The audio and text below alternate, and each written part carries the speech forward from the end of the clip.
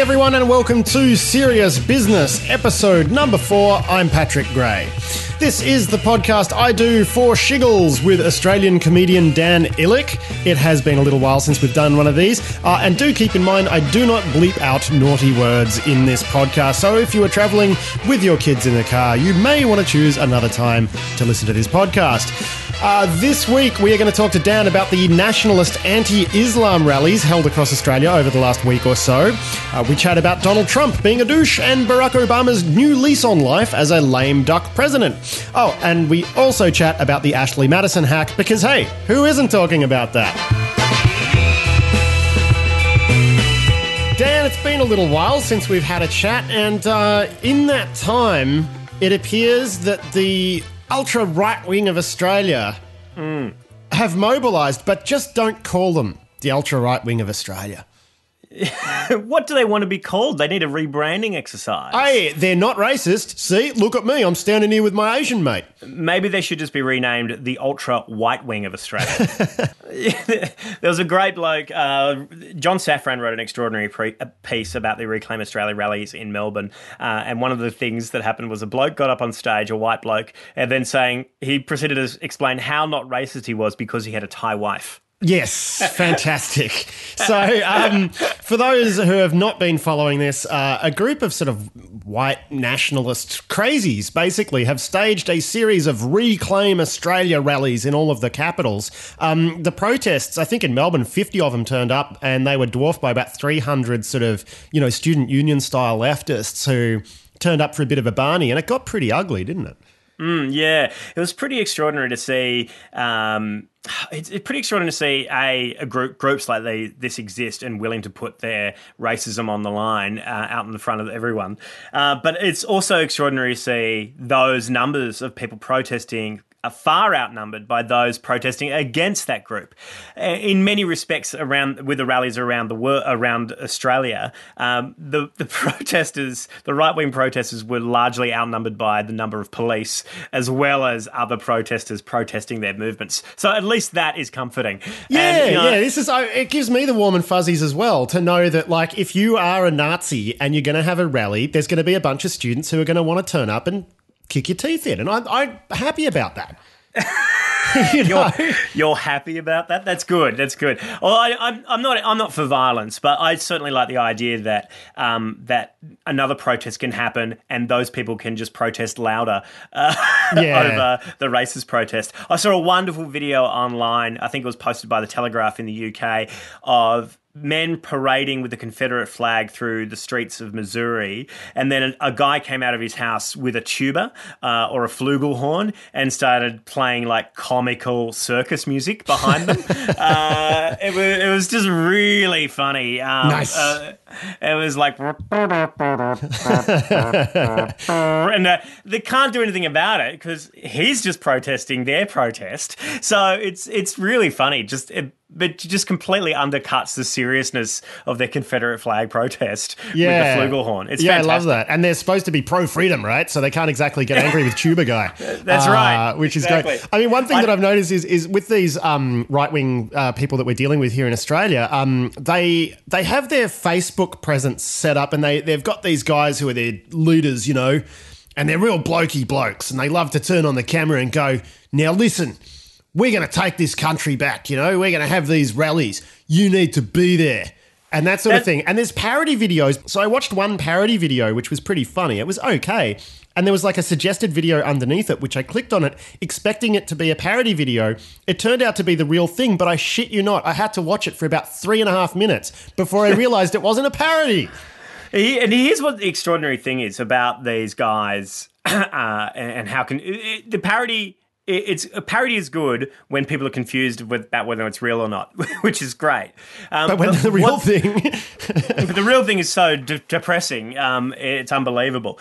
But here's the thing, Pat, like these guys who make these right-wing videos, they are just making them in the style of Al-Qaeda circa 2003. Yeah, flags in background, check. Flags in background, flags on heads, one camera. You might as well be in a cave in Afghanistan. Pretty much. But what they don't understand is to make it in social media these days, and you want to have a group that, galvanizes a community, you're going to need production values, mate. That's right. ISIS have extraordinary production values. They've got heads exploding, people on fire. It's 2015, Pat.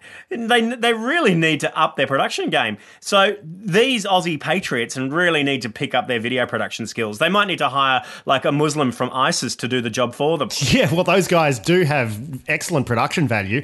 But I mean, the thing that cracks me up about these guys is they say they are protesting Islam and they don't want Sharia law in Australia. Now, first off, Muslims are like 2% of our population, and this idea that Sharia law is impending and, it's all going to go that way, it's really crazy. But to say that, you want to ban mosques and then say you're not racist, I mean, how can anyone even utter that? Like, it just doesn't make any sense. No, I don't. I think it's quite interesting that we're both trying to make sense of it. Yeah. Maybe this is just one of those things where we just need to acknowledge that, no, it doesn't make sense, and we all need to move on. But what I think is the most interesting aspect of this is that this has come from top down. Like, this has come from Australian leadership. Once upon a time in this country, you had strong Australian leadership who wouldn't resort to the kind of scare tactics that are being used now on the Australian population. And because our current leadership is using fear as a motivation to get laws passed, what you see now is the population in turn turning scared for no good reason. Well, our benevolent leader, Grand Chancellor Abbott, did say that ISIS was coming for each and every one of us. I mean, ISIS, last time I checked, it's like 20, 30,000 people. Like, good luck to them, but I don't think they're going to get the job done, If they have like the skills of like James Bond, then I would be scared. But I've seen these videos. They're just fucking idiots. Basically, yes. I want to point out that I'm very open on social media. You can come chat to me, ISIS, at Dan Ilic, and we can have a frank discussion about what is real and what isn't real in the world. I'll be sitting back with some popcorn watching that one. I just want to say too, like, when I actually clicked through that video that I thought was a parody but wasn't, it sent me into this thing where I was like, reading a lot of the comments and the comment threads on their Facebook pages and stuff. And my favorite little exchange is when one of these like ultra hard right Nazi supporters turns up and starts contributing. People start telling him to piss off. Oh, you Nazis are giving us a bad name, whatever, blah, blah, blah. Things escalated to the point where one of the Reclaim Australia people actually said this: you Nazis are nearly as bad as the Muslims. And I'm just thinking, wow, the Nazis are nearly as bad as Muslims. You guys are not racist at all. At all. But yeah, look, I'd recommend people check out John Safran's piece too. It was a good one, wasn't it? It was a great piece. If I can get people to have a jump onto their Facebook feeds and look at the major parody. My mates created this awesome parody group called True Australian Patriots. So if you're on Facebook, go check True Australian Patriots out, and these are the guys that are doing it the best in terms of parody. It was just one of I've just pulled up one of their status updates, and it goes, "Fucking knew it, fucking lefties. It looked like there are more of them than us already. Fuck, guys, why do you have to ruin it? Please, just let us have one thing for one day. My mum is crying all over this. She made lamingtons and everything. She has way too many now because there aren't enough people on our side. This is what halal does. Fuck." Now, that's really funny, but what is funnier is that there was a Twitter feed of a true right-wing group that gets handed around, and people have different people have access to it to update, and they passed on the access to a guy in Brisbane who was meant to be organising the Brisbane rally, and he was driving in from the suburbs of Brisbane, but his car wouldn't start, so he just used it to say, "Oh fuck, I can't make it, my car's broken down," or "If anyone's coming by this way, can you come pick me up from Caboolture?" Oh, like, it's so funny. Like, that's like the level that these guys are operating at. So anyway, I feel sorry for them. The guys who Wow. are doing the parodies are much more together. But Their isn't it great? branding is a lot more consistent. You look at the extreme right in countries like the United States, and you look at the extreme right in countries like Europe. And I'm not talking about right wing versus left wing. I mean extreme right. No one really wants extreme anything in their country. No, true. Now, when you yeah. see extreme right rallies in Europe, they're terrifying. These guys are forming political parties and actually getting people elected. Same in the United States. Whereas here, it's like 50 dickheads, surrounded by police while students throw shit at them. Like, it's, you know what I mean? Isn't it a bit reassuring to know that our extreme right is this piss week? Yeah, it is, and I think it is, and it isn't. I think it's larger than we think it is. Like, we can sit here in our lefty silo and talk about how much these guys are idiots, but I think there's a larger group of them out there that just aren't very vocal because they know what they think is a little too dangerous for Australia. Yeah, no, I'd have to agree on that. And you're right in what you say about the current leadership, if you want to call it that, of this country sort of enabling this type of behaviour. We haven't seen strong statements. We've even seen a government MP go and speak at one of these rallies, which just boggles my mind. George Christensen is his name, I think. Yeah, yeah, but government MPs aren't that bright. When I did Beaconsfield the musical, I had a senator from Tasmania send me an email saying, give him a call straight away. When I called him, he said, mate, if you bring Beaconsfield the musical down here, you're going to be hung, drawn and quartered and dragged through the streets by the back of a ute. And I was like, well, thank you, Senator. Thanks for the warning. Like, that's no different to, someone in Saudi Arabia doing the same thing for having sex with someone they shouldn't have. Yeah, I don't think that actually would have happened, but that's kind of cool. Did you print and oh no, it was voice. I was going to say, if that was a written threat, you'd have to print and frame it. No, I wish I recorded it though. That would have been wonderful. Yeah. Who was it? Senator. There you go. Hello, Senator. If you happen to stumble across this, please don't sue us for defamation. Well, that's what he said. So, he tried to sue Fairfax for defamation when I wrote about it, but that's exactly what he said. So what can you do? So I'm guessing after the edit, he will be known as Beep.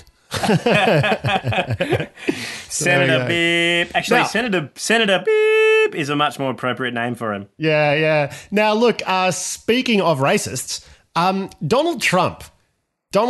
Now, this has been a lot of fun for people who actually don't have to worry about this guy becoming the leader of their country, namely us. It's a lot of fun. Donald Trump launches his political, presidential campaign, starts coming out and saying Mexicans are rapists and drug dealers and that's who's coming into this country, and like saying some really offensive, crazy shit, especially considering the number of, Mexicans and people of Mexican origin who live in the United States. Like, just crazy shit. Yeah. No one from the Republican Party says boo. But then he gives another speech where he says, John McCain, he ain't a war hero. He got caught. And all of a sudden the Republican Party is in uproar. Are you surprised that, they didn't react more strongly to the Mexican stuff and they did to the McCain stuff? I mean, it just seems like, wow, it is a very clear line, isn't it, when you start criticising one of America's loved war heroes? Well, not only that, one of the Republicans' most loved people as well. I think it's kind of telling with the state of America right now and race. People who are in charge of the conversation don't know how to deal with race, and so Donald Trump is one of those people who, by the very virtue of his stature and colour and prominence, is in charge of the conversation, much to the RNC's disgust. So the RNC is turning cold on Donald Trump, which is kind of interesting. So while the Republican voters are really keen on him, he is blitzing the Republican field in terms of popularity. The RNC, the National Committee, is nervous about him because if he does get in, they just cannot win at all.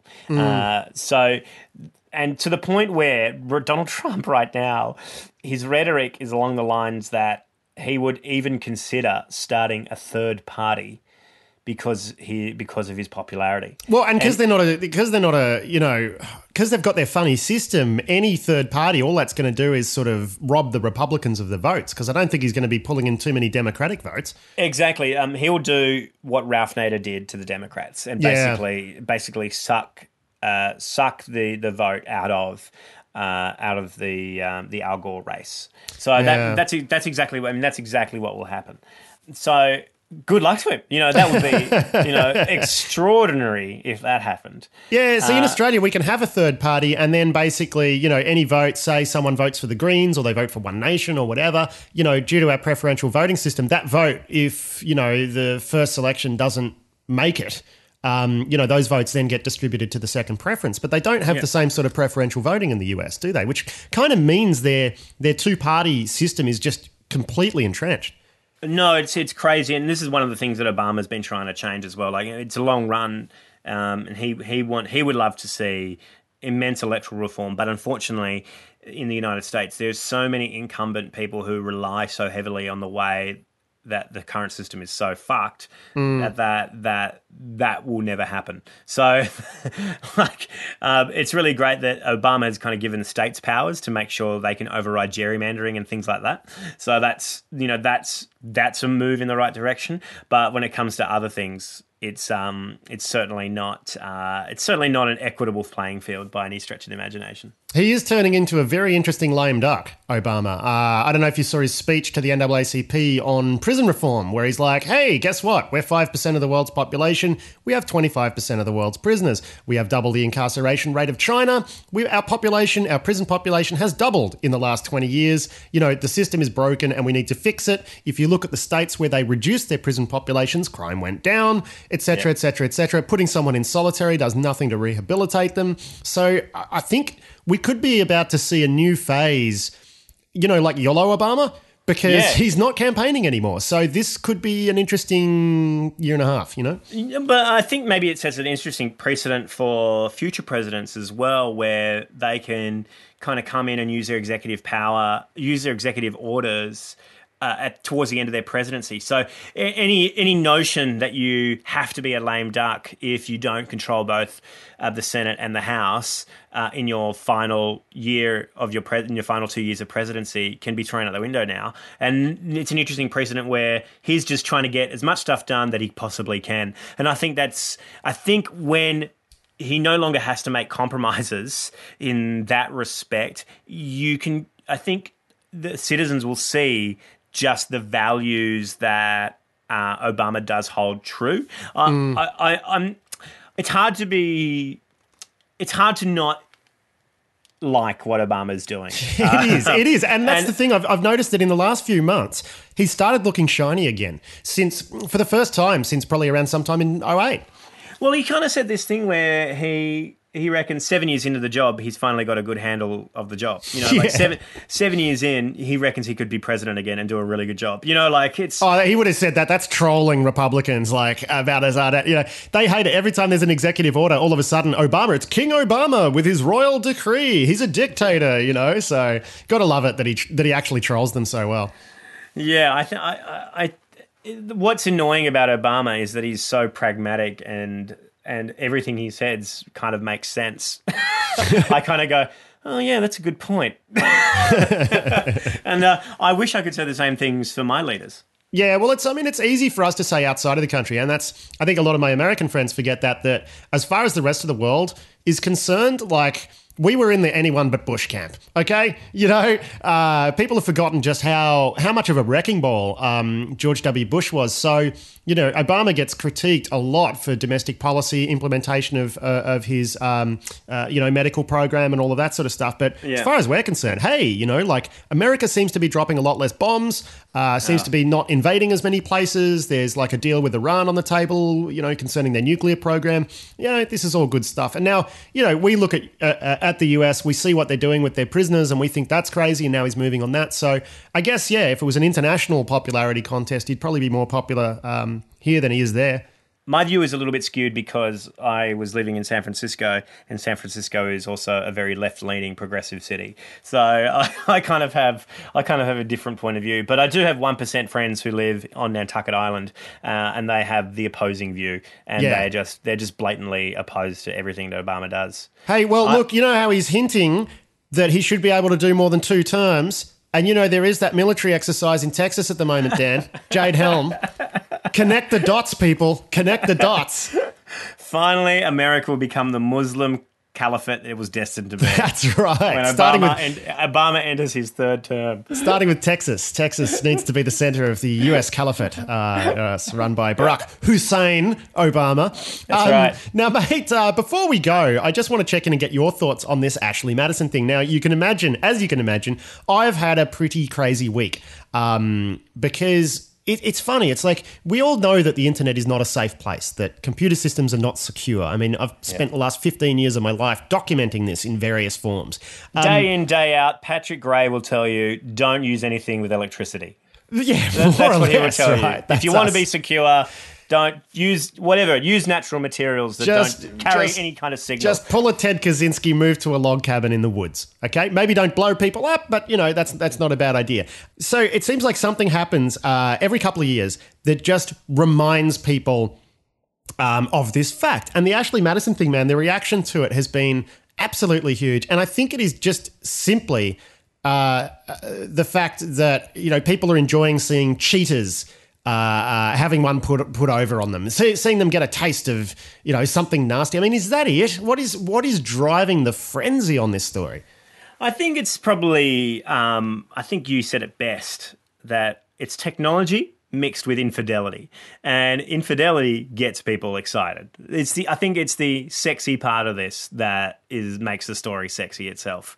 Because Adult Friend Finder got owned 2 months ago, right? Now, anyone who's taken a look at any dating site ever will tell you that married people have been using, Ashley Madison's a relatively new thing, married people have been using online dating to hook up affairs since online dating was a thing. It was one of the first uses for it because it was a discreet way to meet people, right?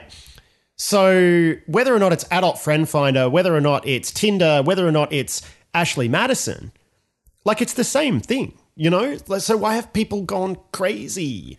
I think because Ashley Madison is dedicated to that cause, and that is the brand. That is the brand that people turn to when they want to have an affair. And it is bad people wanting to meet other bad people, Yeah. So that's it, isn't it? It's the Schadenfreude aspect to it all that makes it sell. I think you've hit the nail on the head. It is Schadenfreude. And I think when we see two lots of bad people coming together and we see that charade fall down, then I think that's exciting. Ashley Madison founders have started a new app, and I believe the new app is just dedicated to divorced singles. So they're basically fitting one market with another. What's interesting about this week, I think there are two stories that have kind of brought insecurity, InfoSec into the limelight this week. Ashley Madison, and then the Jeep story. Oh, the Jeep story just keeps on giving. I mean, I don't know too much about it. I kind of read an article on Wired, and I was like, oh, yeah, that makes sense, and that's pretty cool. Yeah, no, look, it's awesome research. Charlie Miller and Chris Valasek have been doing this stuff for years, and then finally they've managed the holy grail, which is remote, unauthenticated, complete remote control of a vehicle. Man, that one's going around. Although Adam Boileau, my co-host on Risky Business, just sent me a link, which I just showed you before we started recording, which is from Fox and Friends. And the tweet is, patch your Chrysler vehicle before hackers kill you. That, and I love it when Fox News takes on InfoSec. Patch your car because hackers are coming to kill you. I believe the official response from Chrysler Australia was, oh, that's irrelevant to Australia. And all I could think of was, no, it's not. I think it is because they don't actually have permanently connected vehicles. So I don't think you can actually do it remotely over the internet. So it's a US market only thing. But what about, surely that's only a few years away though, Oh yeah, no, it's coming, right? It is absolutely coming. And that's what, Chris and Charlie are on about is like, okay, we're going to demo why this is a bad idea, in the way that you're currently doing it. But really the funniest thing about Chris Valasek and Charlie Miller doing this research is it's their stunt hacking. This isn't what they do for a living. They're doing this so that they get to travel all around the world and not pay for it. They do this so that they get free invites to conferences and a lot of frequent flyer points. So they can tell their story everywhere around the world. Oh, that's a great idea. It's their thing, man. It's their travel pass. It's great. I need to hack something. Maybe I can hack like Bronwyn Bishop's chopper. That would be good. That would be good. What would you do with it? I'd send it to a wind farm. Yes. All right, Dan Ilic, it's been a pleasure to chat to you again. Patrick Gray, it's always nice to chat with you. And we'll try to do this again soon. Right on.